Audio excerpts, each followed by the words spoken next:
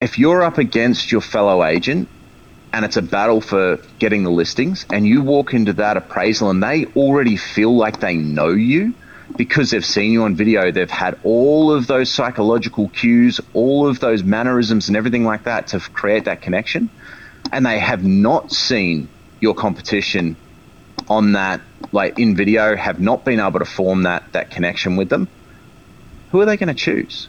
Like, they've already sold themselves. That's why you're getting invited in. They've already sold themselves that they think they can trust you. So essentially, you've just got to be authentic and true to what they've seen on video and in action and live up to that standard that you've set, and you've got the business.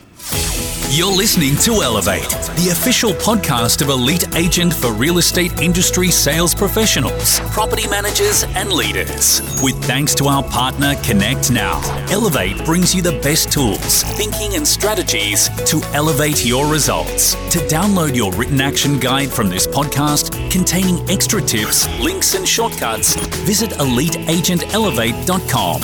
And for more information about how Connect Now can make moving easier on your clients, visit connectnow.com.au. Here is your host, Samantha McLean. Welcome to another episode of the Elevate podcast, where we delve into some of the most interesting minds in business and in real estate for the very best tips and strategies for you to implement to elevate your business. I'm Samantha McLean, editor of Elite Agent and host of today's show. My guest today is a Facebook certified media planner, founder of Check My House Price, and the chief digital strategist at MarketBuy. Welcome to the show, John Hellaby. Thanks for having me, Sam. It's great to have you with us. You're probably, I think, one of the most qualified digital strategists we have to draw upon in the real estate industry, because I think I read somewhere that you trained at Facebook Asia Pacific HQ as part of an invitation-only small training program. Yep, so that was 2017, that one. Yeah, that's not that long ago. But before we get into that, I want to go back in time a little bit, because you were a real estate agent yourself from 2009 to 2012. How did you get your kickstart into the real estate industry with a background in IT? Right, so that's not a short story, but I'll try and keep it as brief as I can. My father was one of the most awarded investigative journalists in the Southern Hemisphere in his time. He was responsible for uncovering the corruption in the State Bank of South Australia. That led to a 3-year court case. There were all sorts of craziness and stress on my family, death threats and crazy stories behind that I can share over a beer but that's not the point here. So we sort of asked him to get out of investigative journalism. He moved into IT journalism. So he ended up being a pioneer in gaming, tech, reviews industry and news industry and covering it. And at one time, his editorial syndicate that he'd built had a readership of about 11.8 million people in the Southern Hemisphere. What this meant for me was that from about the age of 10, Dad would have me playing video games, and he would literally watch me play a video game, and then he'd go and write the review, because I could get so much further than him just being a kid and naturally take to these things, right? What an awesome dad to have, can I just say? Well, it sounds amazing, and the story gets even better because he taught me to write. And so by the age of 13, I was actually writing, and I was writing tech reviews and articles and things like that. And I was actually being paid well for it, because he decided to give me a start, so to speak. And back then, if you were a syndicate writer or journalist, you were paid by the word, right? It wasn't an hourly rate and things like that. So Dad would charge the papers by the word sort of rate, and then he would split that with me, depending on how much editing he had to do to my article and things like that. So I built up this really incredible tech knowledge just by being hands-on. Like I got to play with the first gigahertz computer that ever came into Australia, and it was a Gateway machine. I don't know if you guys remember Gateway. Their boxes looked like they were cows and things like that. I'm old enough, yep. Yep, that's it. I realize now that I'm starting to show my age. And I mean, the thing was, it was an AMD gigahertz chip, because they were the first to have the gigahertz chip that came in. And my instructions were not just to review this thing, but to put it through its paces and see if I could break it. Now, as a 14-year-old kid, I was like, I can break this thing. So I literally got to play with new tech and put it through its paces and see if I could break it or freeze it or whatever. And in all fairness to AMD and NVIDIA at the time, it was a GeForce 256 graphics card in it. I ran Quake 2, and it took me something like 128 bots in the world, that I was having to fight against before the system started to choke up, which was incredible for back in that day. And so I was 16 years old, being paid the equivalent of about $90 a review, and it'd take me 2 hours to do a review. And I did this right through until I was about the age of 25. But it then sort of morphed in my late teens, early 20s, where I started doing IT tech support, because through just doing what I was doing for my parents' company, I'd become the on-site approved warranty technician for any of the equipment we had, like HP, Compaq, all these different brands. Like, yeah, JH can handle it. And so I went into tech support and things like that. I was in tech support until I was about 28, just before, at which point the business had taken off massively, but my eldest son had just been born. And I'd been doing 16 hours a day, 7 days a week. And a whole bunch of things sort of happened at once. I had lost my largest client, which was worth a fair bit of dollars to us. At the same time as I hit burnout, and the same time my then partner, who would later be my wife, now my ex-wife, turned around to me and said, hey, you've got this kid here and we never see you. What gives? Like, this is not on. Something needs to change. And she was right. It absolutely did. And so when that all happened, I handed the remaining clients over to my head technician and basically walked away from the company. I took a month off. And then I went and became a courier for about 18 months, and just to bring money in and that sort of thing, and had a pretty decent courier run. And during that, though, I fell off the back of my truck and I hurt my back, I hurt my hip, and there was a couple of dodgy OH&S things that happened where I ended up doing some damage to my shoulder and elbow and all sorts of stuff going on. And I messaged my cricket captain, Jason Savage, who's All Properties Group. And I messaged him at the time because I was still playing cricket, and said, what does it take for me to get into real estate? How do I get into real estate? Because at the time, like, I was on $100,000 a year. I needed, like, I had this young family. I'd now had a second son at this point. I needed to make sure I was able to feed them. My partner wasn't working, so I wanted to make sure she could remain a stay-at-home mum until the boys were at the appropriate age that we'd agreed we'd send them to daycare and all that sort of stuff. And so I needed a job where I could earn $100,000 a year. But technically, I've got no qualifications. I've got all the experience in the world. But even to this day, aside from my Facebook certification, I've got no qualifications. Like, and everything I do have is it's industry qualifications. There's nothing that, I'm a university dropout if we want to get technical, right? And so I messaged my cricket captain, and he said to me, well, you start in October. Go and get your license. This is the link, and this is what you need to do. And so I did. And I studied my backside off, got my license. And from about November 2009, I think, if I remember correctly, is when I was actually formally recognized. I started with him in the October, but I started in a non-selling, non-buying assistant role where I was essentially just his shadow and following around and watching and that sort of thing. And then, I ended up in real estate, selling properties and enjoying it, but I hated prospecting. I hated cold calling. And I got into an argument with him one day because he wanted me to cold call, and there was no way in hell I was doing that. And he said, well, if you can find a better way, then you can do it. But until then, pick up the damn phone. And so I built Check My House Price. Yeah, well, I was going to say, it sounds like when you've got that much tech in your blood, I feel like we've got very similar stories, because my background is technology with people like Cisco and British Telecom and stuff like that. And in the real estate industry seem to naturally veer towards technology solutions and things like that because they come naturally to me. So I was going to ask you about Check My House Price. So tell me about how that idea came about and how that works. There's context here, right? Like, because of everything that happened when Dad was an investigative journalist and the family being under threat and all that sort of stuff, I ended up battling PTSD from about the age of 13, undiagnosed, through to about 34, was diagnosed and then found some incredible treatment and people that helped me get through. But in this timeline, you need to remember, this is now 2009, 2010, right? I'm 28, 29 years old. I'm in the thick of this battle, this 2-decade battle with mental health. So the thought of picking up the phone or going and knocking on someone's door of a person that I didn't know, it terrified me. Like, it paralyzed me. The anxiety around it was phenomenal.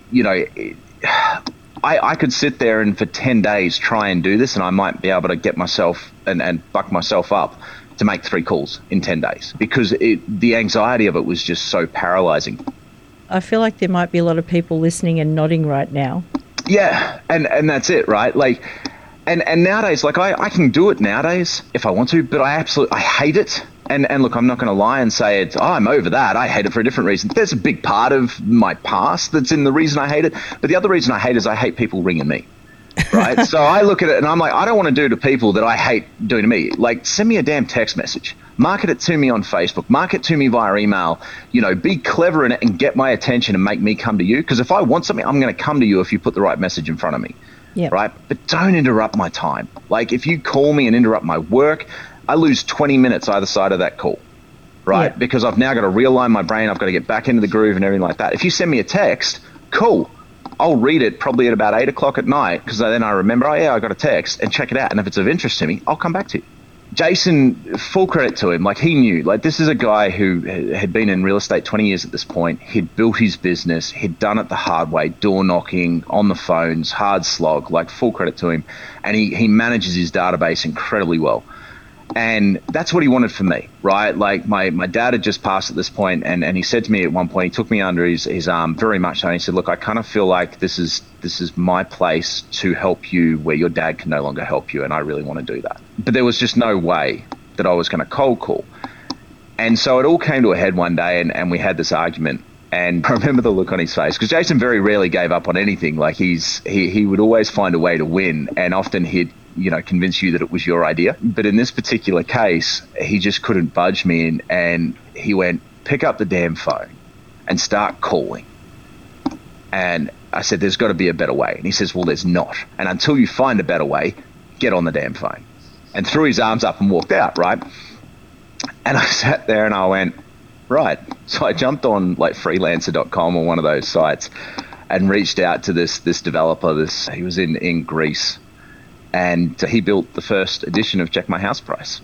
And initially, Check My House Price actually started out as findmynewhome.com.au, right? Because I was thinking, I want a dating site to match buyers with homes. But what Jason sort of said to me, and it was very true, is he says, buyers will always find their own home of their own accord anyway. They'll go searching for it. You don't need to match them. What you need to do is find a way that you get the listings so the buyers come to you, because the listings attract the buyers, right? And so that was where my brain started to go, and Check My House Price came out of that, essentially. And in the first year, I think I did about 75,000 gross comm out of it. Obviously, I didn't see all that because, part went to the office. And then it just sort of spiraled from there. And it's actually 10 years ago yesterday, we took it nationwide. Well, I was going to say, what's happening with it now? Because there's a lot of agents out there right now that are doing similar things. They're sort of saying, text me your address and in 3 seconds I'll tell you what your house is worth. Is that essentially what Check My House Price does? No. And that's the cool thing, and that's the difference in the market, right? Like everyone's moved more and more towards these automated, rapid sort of glossed over reports or suburb overviews and things like that. And they've got their place 100%. Like, please don't think I'm disparaging them at all. It's just not what we offer. Like our whole philosophy has been, we're for agents. We're here to help agents. Also one of the reasons why I'm heavily involved in Market Buy, because there's that same philosophy. We are here for agents. And so what we wanted to do is we never wanted it to be an automated house price report.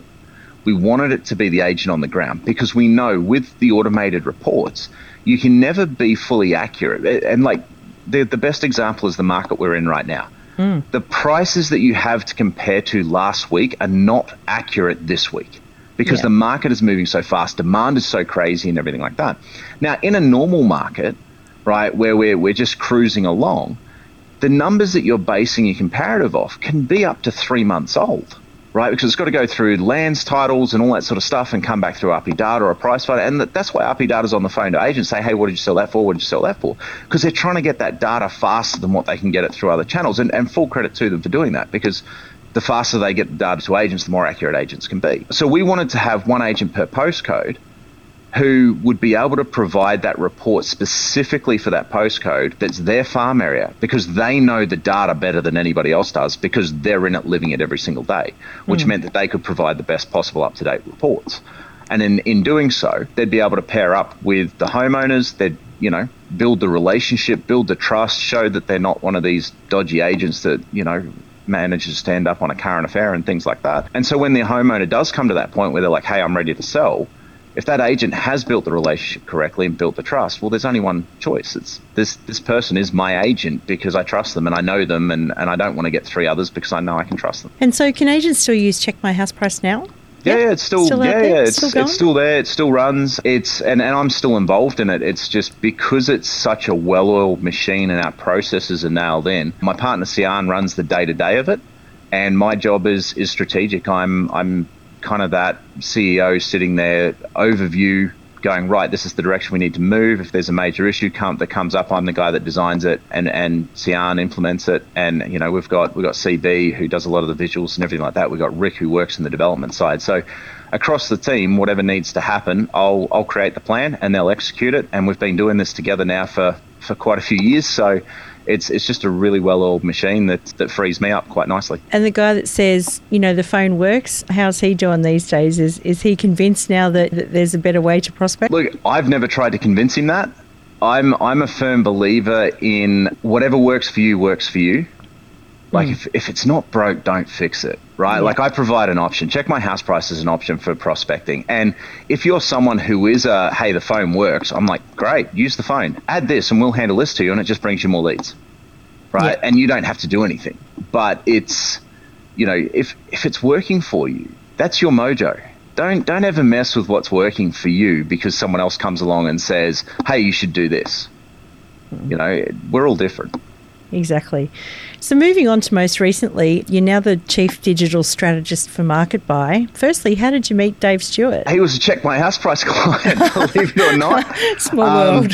I think I met him at an event or something like that, and we connected on Facebook, and I started to learn about MarketBuy. And so we're going back 2016-ish sort of time frame, maybe 2017 now. Like back in the very early throes where he had like a beta of it essentially, and it was working. He was using it for himself, had a couple of clients on board and stuff, and we started talking about it. And the funny thing is in 2010 as an agent and an agent with a tech background, I had written a rant on Facebook, right? Because you'll remember this, Sam. Back in 2010, so it was probably 2008 through to about 2014, 2015, everybody that created any sort of product for the real estate industry cried out that it was a disruptor. It was the Uber. It was the Uber of. Everyone was the disruptor of real estate, right? Like, companies would build a portal that was basically just a copy of the portals that were already there with one or two tiny tweaks and stuff and go, it's a disruptor. And because of my tech background and the fact that I'd covered so much disruption across so many industries for so many years, and the fact I'm Aspie, so certain things get under my skin and I go on a rant about them, I wrote this rant, right? And I finished this rant turning around and I was a little bit foul-mouthed. I mean, I'm being on my best behavior here, but I do have a bit of a potty mouth naturally. And I turned around and I said, until I can buy my next home from my mobile phone, you're not a disruptor. So go jump, right? And then, so that was about 2010, 2011. And 2015, 2016, 2017, I'm not quite sure on the timeline, I've come across Dave and MarketBuy. And here it is. And I could literally log on and I could negotiate the sale of my next home from my mobile phone. And I'm like, finally, we have a disruptor. This is awesome. This changes the game. And I wrote a post saying as much, at the time in that, and may have even sort of cheekily gone, I'm glad someone else did it, because if we didn't have one of these in the next 2 to 3 years, I was going to have to make one. And so for a couple of years, Dave and I just built a friendship and mutual respect in that, because initially it wasn't even that I was going to be involved. It was just, I just wanted to help. Like it's such a cool platform. I just wanted to help. And so I would happily be a sounding board for Dave. He'd ring me up and we'd chat about stuff. And I go, well, have you thought about, what about this? Hey, this is what I'm seeing. And we'd just bounce ideas. And he'd do the same for me with Check My and other, like at the time I'd worked on CRMs. I'd worked on some of that, that voicemail technology that goes straight to voicemail and stuff like that. Yeah. And worked on that. And so we'd just been bouncing ideas and collaborating essentially and just, mates help and mates out. And then it would have been about 2018. I'm trying to get my timelines right. No, it's 2019. 2019. An opportunity came up for me to get involved. And so I came on board as, in MarketBuy and my official title is, as you say, Chief Digital Strategist. But what I actually do is it's probably more akin to a general manager as well as a marketing guy and chief digital strategist, but that's what all of us in the company do. Like we're all wearing multiple hats and doing incredible things. And so I came on board. I then had an opportunity to invest into the company, so I bought into the company as well, and then brought more investment in. And and then of course we went overseas, took it to the States. We've had a couple of sales in the States and are still testing and prototyping over there. And now here we are, 2021. I think we've seen something ridiculous, like 400% growth since the beginning of the year. Last year was a tipping point. There was really good growth, but what's been insane is that this year, the high point that we got to last year, we've now doubled month on month. And I think we've just passed like 3,500 agents have access to it now, which is just fantastic. Let's talk about, we talked about your Facebook training a little bit earlier on, so I'm just wondering if we can dive into that, because Facebook is pretty topical right now. Oh, yeah. In the past, you've designed and executed campaigns that have, wide range of products, everything from market buy to real estate to meat pies even. That one was my favourite. Well, I was going to ask you what your favourite one was. It's the meat pies campaign, I think, just because we created some incredible content for that. And it was just this little bakery. It was actually, one of my real estate clients, their husband had just bought a bakery down on the Gold Coast and had asked us to help out. And so we got in, and I mean, one of my favorite things is, I like to help good people. I hate seeing good people struggle. There seems to be so much rubbish out there and so much unethical stuff that happens out there.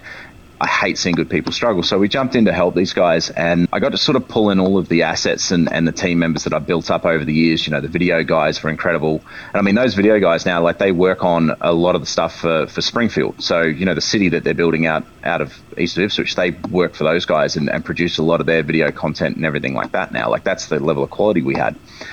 And so we created this campaign. And the whole idea was around, they're the best pies in Nerang, as voted by a local, right? And we had this bloke, Kev, who came along. We did an open call to contacts and people in the local area and said, hey, come down. We're going to be filming. If you're willing to jump on, film, and give us on camera, a bit of a review, we'll feed you and we'll have a bit of fun. And there's this old guy, Kev, he would have been like 65 or something. He's gone, the best pies in Nerang. And so that was the tagline, best pies in Nerang, as voted by Kev. And we took them through the whole process of how the pies were made, and they were using local ingredients and all this sort of stuff, and cut the pie open and all that. And every person I've ever shown that video to has immediately wanted to go out and buy a pie. And so we pumped that out, and I think I want one now. Well, that's it. Like, I can see in the video, and you will. But we only had like a $300 a month budget for it, right? Which is nothing. And we managed to create 2 to 3 new clients every single day who would come in and spend on average, $15 to $20 per purchase. And the beautiful thing about it is they were back the next day and the next day and the next day, because it was such a good quality bakery and the goods were that good. But it was just the fact that even to this day, like, we're talking 4 years on, maybe 5 years on. No, 4 years, because it was 2017. I can show that video to anybody and they have to go and have a pie. Yeah. What do you think the equivalent to the meat pie video is in real estate? It's a tough question, I know. It is, but the answer is simple and probably going to be unsatisfactory. And the reason for that is it's the same answer that I've been giving for 5 years, and it works. It's a slow burn, and if you're patient, it works. If you're looking for wham bam, thank you ma'am, let's get it quick, it's not going to work. But my goal, and I believe an agent's goal should always be to become the obvious choice. Their marketing should set them up so that when someone goes, I need an agent, they think of that person and only that person, right? But one of the biggest issues that still plagues real estate, and I've now been in this industry for 12 years and nothing has changed, is real estate agents love to chest beat. They love to tell people how good they are. And don't get me wrong, I'm not saying they're lying about it or anything like that. Like, they are that good. They've got the awards, they've got the results. But the second I come to you and say, hi, I'm the best thing since sliced bread in this space, the natural Australian status quo in our minds, the natural Australian place to go in our minds is, yeah, whatever, mate. Yeah, right? That's true. And through social media, we have an ability that we have never had in marketing before social media came along. We have the ability to show people instead of telling people.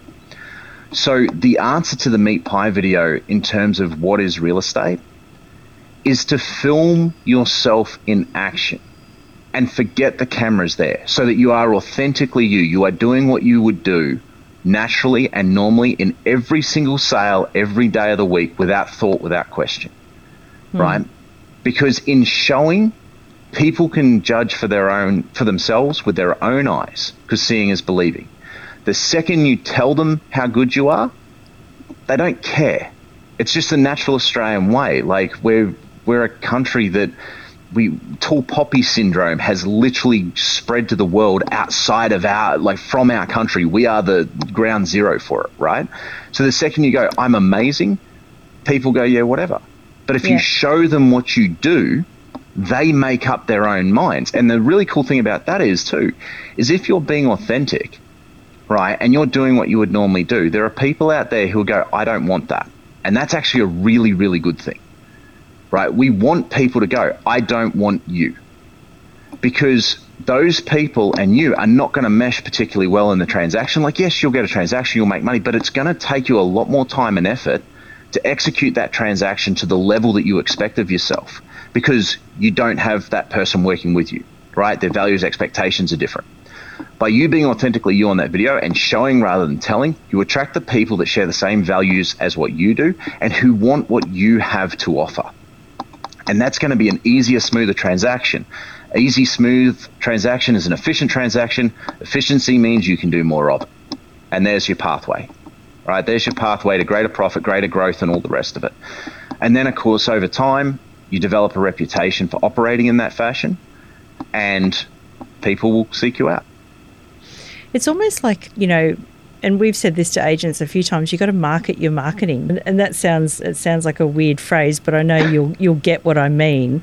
Yeah. Is that there was an article in the Courier Mail quite recently about, agents and their flashy things, and unfortunately that's what people see. And I do think the antidote to that is what you're saying, which is, being authentic, being real, actually showing people how hard you work, because most agents are really, really, really hard workers. Oh, absolutely they are. But okay, so there's two things at play here, right? Number one is a lesson that I learned years ago, again, thanks to Jason Savage, who hooked me up with a whole lot of Brian Tracy business tapes. Like, there's so much that I've learned and that I implement that has come from what Jason either put in front of me or gave me, massive love and respect for the man. But it was this Brian Tracy tape. Brian Tracy said what people forget is people quit people. They don't quit companies. People quit people. By the same token, people hire people. They don't hire companies. They don't hire brands, particularly in real estate. People hire people. So if you're being true, if you're being authentic and you're being a human being, people can connect with you, and they can basically, they feel good in hiring you. Yeah. So what about Facebook at the moment? Because there's been a lot of changes with like iOS 14, and what do you think, is the golden age of marketing over? Because it was sort of like, Rafferty's rules like a little while ago, where you could just retarget anyone and cookie anyone. Now it's all changing. You still can. It's not over, right? From my understanding. And look, what I'll preface everything I say here with a giant big asterisk. As qualified as I am in this space, even Facebook don't know the full ramifications of these changes yet, right?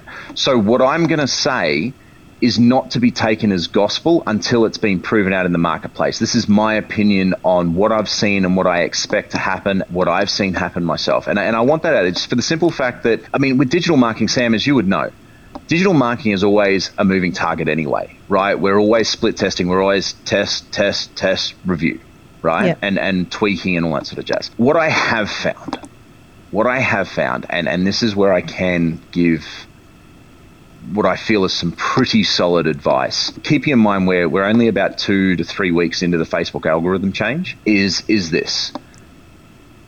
Sending people off of Facebook to, say, a landing page or website at the present point in time is where issues come into play, because Facebook can no longer track iOS users anywhere near as effectively if they've opted out. And stats out of the US say 96% of people are opting out, right? Wow, that's a lot.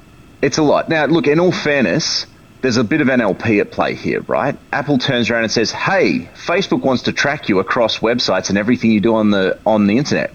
Would you like to let them? Yes or no? When the question is phrased that way, despite the fact I know exactly what they do with my data, I get that little gut squeeze that says, hell no. No, we're not playing, So I'm not surprised the number's 96%. I've seen the question. It's not a good one. It's not asked gently at all. They've had their scripts and dialogues training. Oh, yeah, they have. And they've warped them to their own ends. And look, we'd be foolish to think there's not some sort of corporate war going on. Like, we don't know the details of it, but these moves are deliberately designed to undermine each other, right? So we'd be fools to think that there's nothing going on behind the scenes. But if you're sending them off of Facebook and they're on an iOS device, Facebook pretty much loses tracking ability if they don't opt in, right? They're allowed to track one event. If they stay on Facebook, you maintain the ability to track in, from my understanding, as it currently stands today, right? This may change. The reasoning for that is any tracking that happens for behaviors on Facebook, whether they go into Messenger, Instagram, etc., any of the Facebook platforms, is happening server-side on Facebook servers. So it doesn't matter what Apple try to block from the device. If the device is accessing something from the server of Facebook, Facebook can track that. Make sense? Yeah. I think that your funnel strategy is going to change. And you want to be drawing attention on Facebook, and then you want to be directing people who have engaged in a positive way on Facebook and directing those people off to your sales sites. You are then going to have to track manually.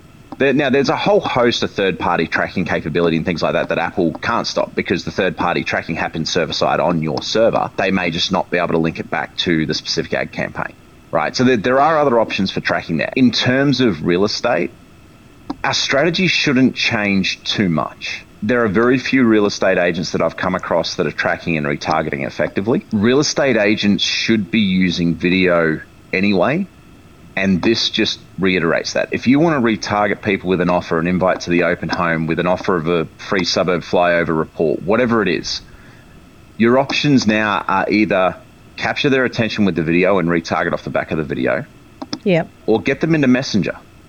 I was going to ask you about Messenger, like thinking what else is in the Facebook ecosystem, and Messenger is the obvious choice too, isn't it? Absolutely it is. We've had mixed success since the algorithm change with one of our campaigns. So we developed a competition chatbot product, and before the change it was producing 100 leads per campaign like clockwork, right? Absolutely fantastic, and qualifying them as well in terms of their home ownership status. Post that, about 50% of our campaigns are hitting that 100 lead mark. The others are still hitting decent numbers, but we're trying to figure out exactly what it is that's preventing that. So we're about to run a whole bunch more testing before I take on a new flight of clients for that. The beautiful thing about the chatbot, though, is you're staying within the Facebook ecosystem. In staying within the Facebook ecosystem, you're giving yourself the opportunity to further follow up and retarget and marketing. But most importantly, and this is the second part of the equation, is this has illustrated how important it is for us to convert people from social media audiences, followers, likes, video watchers, whatever, into name, phone number, email address in our database. Exactly. And through that chatbot, you can gain that information. Like, you can request that information, they can give it to you. Obviously, there's got to be some incentive there for them, whether it's they're booking in for an open home, whether it's a competition, whatever it is, there's got to be incentive for them to give up that information. But then you can get them off Facebook, you can get them into the database, you can get them into your follow-up systems and everything like that. And I think that it's a subtle shift, because agents have been, I'll send them to my website and show them the property and that, and you still need to do that, but you need to also now really think about, how can I get them out of the social media sphere and into my database? Because the one thing this has illustrated to all of us and reminded us is that we don't actually control the data that's in that social media sphere. We don't control the data until we get it out of that and get it into our own database. Yeah, absolutely. I think it's great advice. I mean, it was always the right advice, even, like a couple of years ago, but it's just become much more. It's become much more strong advice now. Particularly, it was convenient to not worry about it because it was always there. But this has illustrated that it might still be there, but our access to it, how we can use it, interact with it, how valuable it is completely at the whim of others. So if I was an agent and I came up to you now and said, John, I know I've got to get this social business under control, I've got no idea where to start, what would you say step one is? Step one is video. Step one is always video. The reason for it, right? There's a stack of reasons, but I'll try and keep it to the sort of key ones. Facebook still favors video over any other platform. Video is the most interactive type of content on social media as a general rule. You have video platforms like TikTok and that have risen to massive sort of user bases purely off the back of video. They don't even have text-based posts and things like that, right? Number one. So video is vital. Video also gives you the ability to retarget and to sift through. So video acts as a top of filter that allows you to filter out the people that are not interested, right? Now, rule of thumb, the average amount of time that people will watch any given video on social media, or on Facebook in particular, is about 28 seconds. If you've got a 2-minute real estate video and they watch 90 seconds of that, they've just given you 3 times the amount of time they're willing to give anything on average. So therefore, that denotes a certain level of interest, and we want to retarget them to follow up and to see if there's further interest, maybe put a call to action in front of them, right? So video allows us to do those 2 very, very important things from an infrastructure strategy level. The third reason is a human and social engineering and psychology reason. And that is that in video, everybody that engages with a video and watches you on video, they get absolutely everything that they need to form a one-way psychological connection with you. Now, if you think about how we interact person to person, right? Jason, again, I call back to Jason Savage. He's had a huge influence in my life. I love the man to death. He said to me once, he said, speaking is only 20% of the message we give. Right? The words we say and things like that. We've got tone, we've got body language, we've got all of our mannerisms and everything like that, right? And on a subconscious level, we take all of that in when we're communicating with anybody standing face to face. Now, it's one of the reasons people get into arguments and comment sections on Facebook, is because it's just text and there's none of that. So we can't understand context or tone or anything like that, right? Yeah. But on video, like even now, the people watching this video now, they're seeing a certain level of my mannerisms. They're seeing my head movement. They're seeing the way I hold my lips, my head, my eyes. Occasionally they see my hands move, how my shoulders set. They're taking all this data in about how I'm communicating and deciding how they can connect with me based on that information, right? And they're creating an opinion of me. They're creating a decision as to whether I'm trustworthy, whether or not they should listen to me, all these sorts of things, right? So I don't even know who these people are, Sam. And every time you do one of these podcasts, the same thing is happening for you. People are making these decisions without even realizing it about you. So every time you're on video and you're showing yourself in action, rather than standing there just talking, there's a nice house behind me. I mean, actually showing yourself in action doing what you do, right? And if you'd like, I've got a fantastic video I can send you of an agent doing exactly this. He takes behind the scenes of, when they're doing photographs and everything like that. And it's an incredible video. I've used it in training for years. And he'll love the notoriety that it gets him as well. Absolutely. We'll drop it in the show notes. But the key thing is, from that person who's on video, or in this case, your marketplace will get from you everything that they need at a psychological level to form that connection, that emotional connection with you. Now, if you're up against your fellow agent and it's a battle for getting the listings, and you walk into that appraisal and they already feel like they know you because they've seen you on video, they've had all of those psychological cues, all of those mannerisms and everything like that to create that connection, and they have not seen your competition on that, like in video, have not been able to form that connection with them, who are they going to choose? Like, they've already sold themselves. That's why you're getting invited in. They've already sold themselves that they think they can trust you. Yeah, right? Absolutely. You're the benchmark the other guy's being passed against, or the other agent, I should say, is being passed against.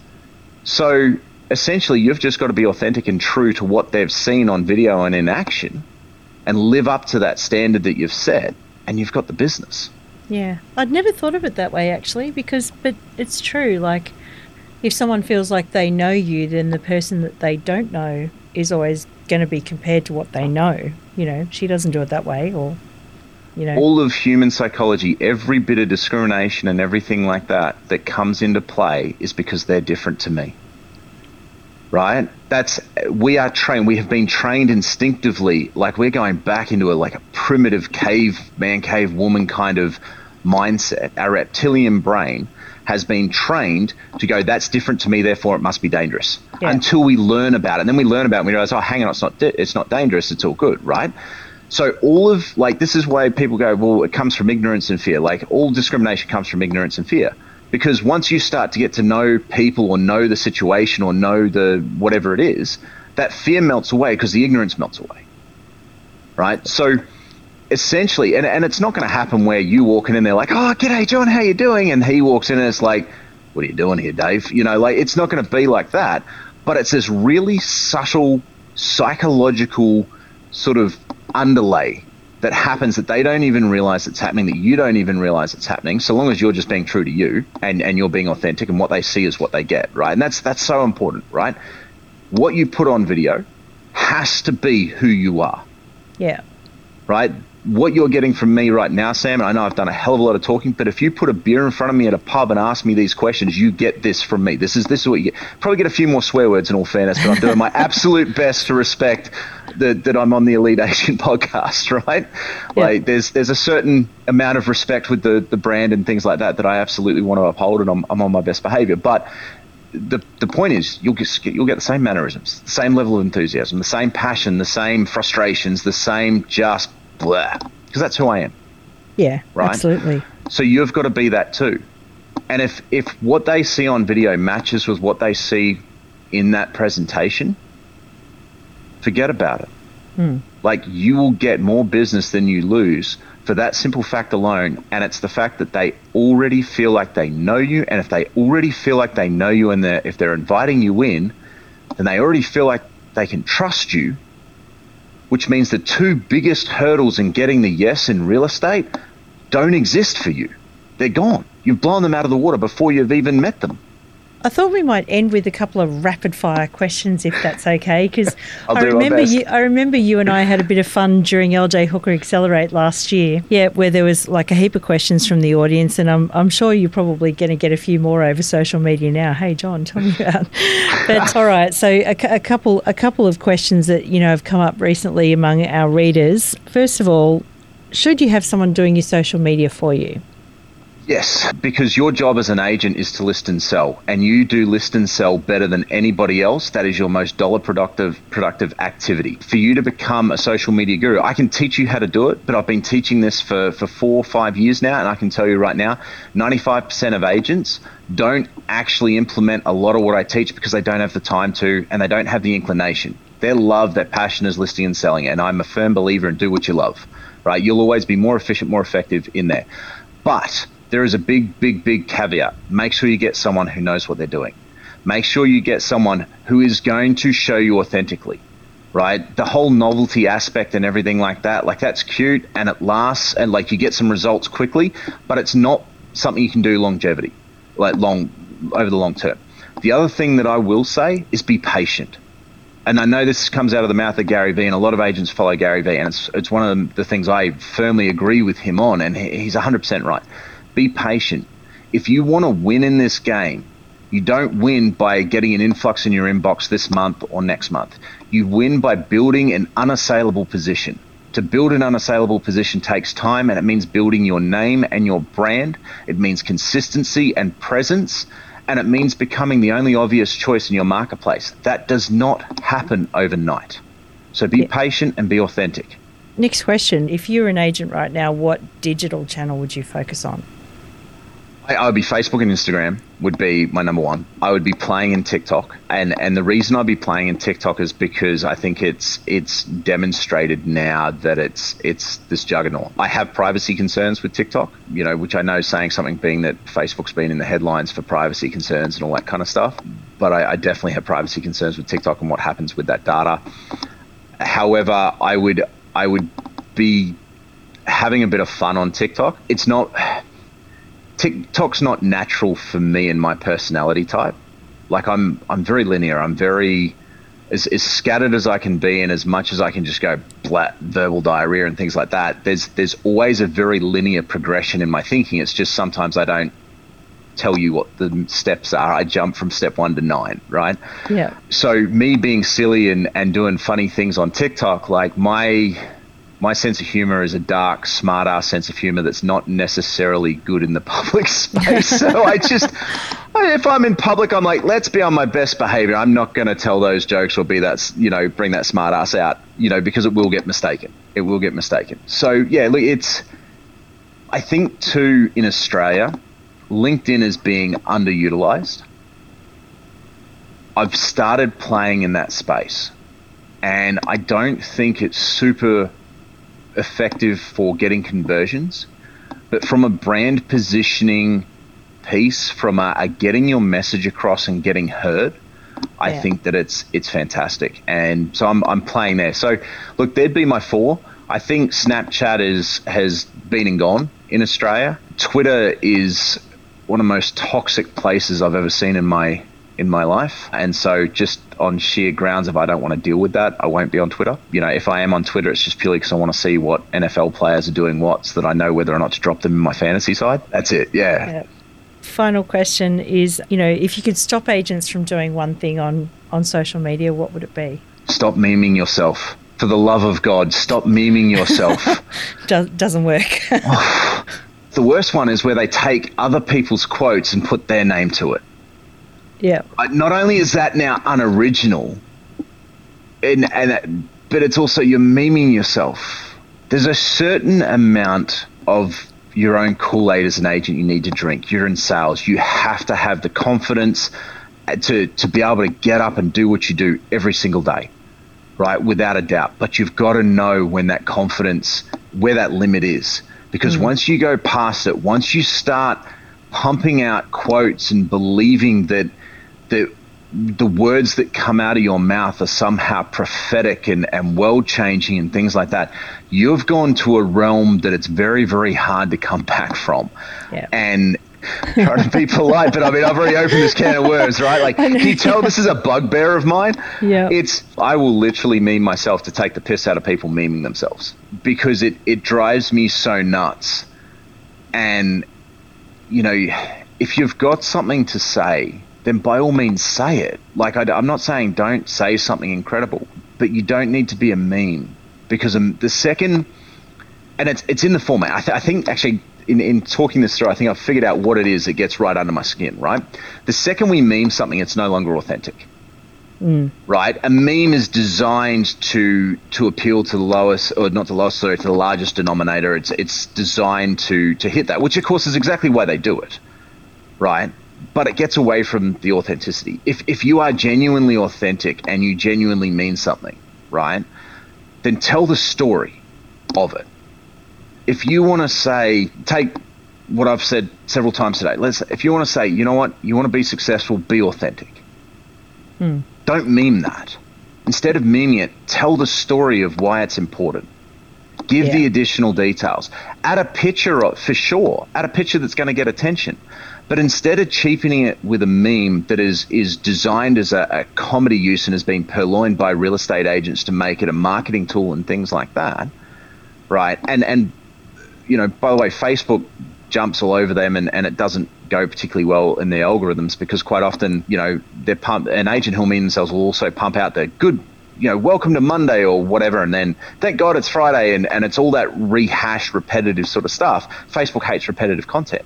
But if you have an original picture that is emotive and is going to gain attention and capture people's attention, and then you tell the story, now you're cooking with gas because people can now connect to what you're saying and they can understand what you're saying and they can take the lessons in that story and apply them to your own life, and you can have the impact that you want to have. But by just memeing it, it's like you're throwing away a comment and going, you know what, I'm going to say this and it's prophetic and it's profound and it's amazing and all this sort of stuff, but I'm not going to give you any other detail because you have to elevate to my level to understand this. But it's also taking the lazy option, isn't it? Because someone's already done that stuff and it might take a little bit longer to create something original, as you're saying. Anything worth doing, right? And this is all about, like, people hire people. People don't hire you because of your brand. They hire you because of who you are, right? So show them who you are. If that quote means something to you, tell them the story of why it means something to you. give credit to the original author. If you don't know who the original author is, just say unknown. Don't put your name on it. Like, absolutely. Like even if you're pretty sure that you actually created it and have been saying it since you were 13 years old, unless you've got absolute categoric proof, just put unknown, and then explain the story and why you've always said it and why it's been such an important, and people will connect with that. Well, John, it's been amazing having a bit of a chat through the history with you today. And it's been a ride. Yeah, it has been a bit of a ride. But there's a question I always ask everyone at the end of the podcast, and that is, if there was something that you'd like to leave everyone with, what would that be?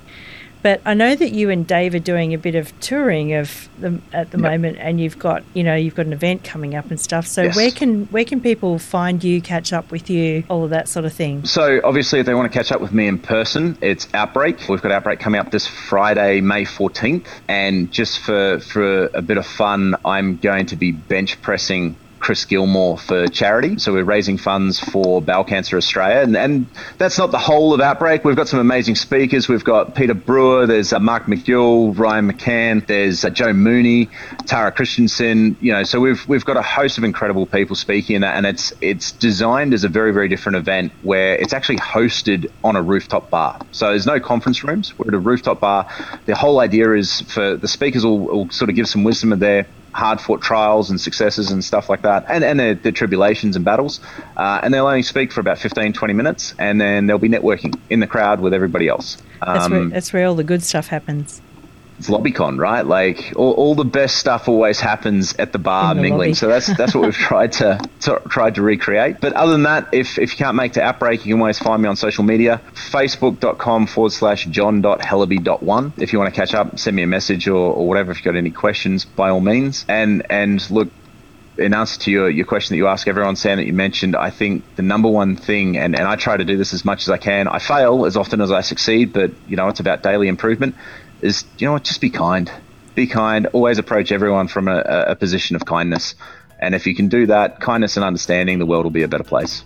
Yeah, that's great advice. John Hellaby, thank you so much. Thanks for having me, Sam. It's been a pleasure.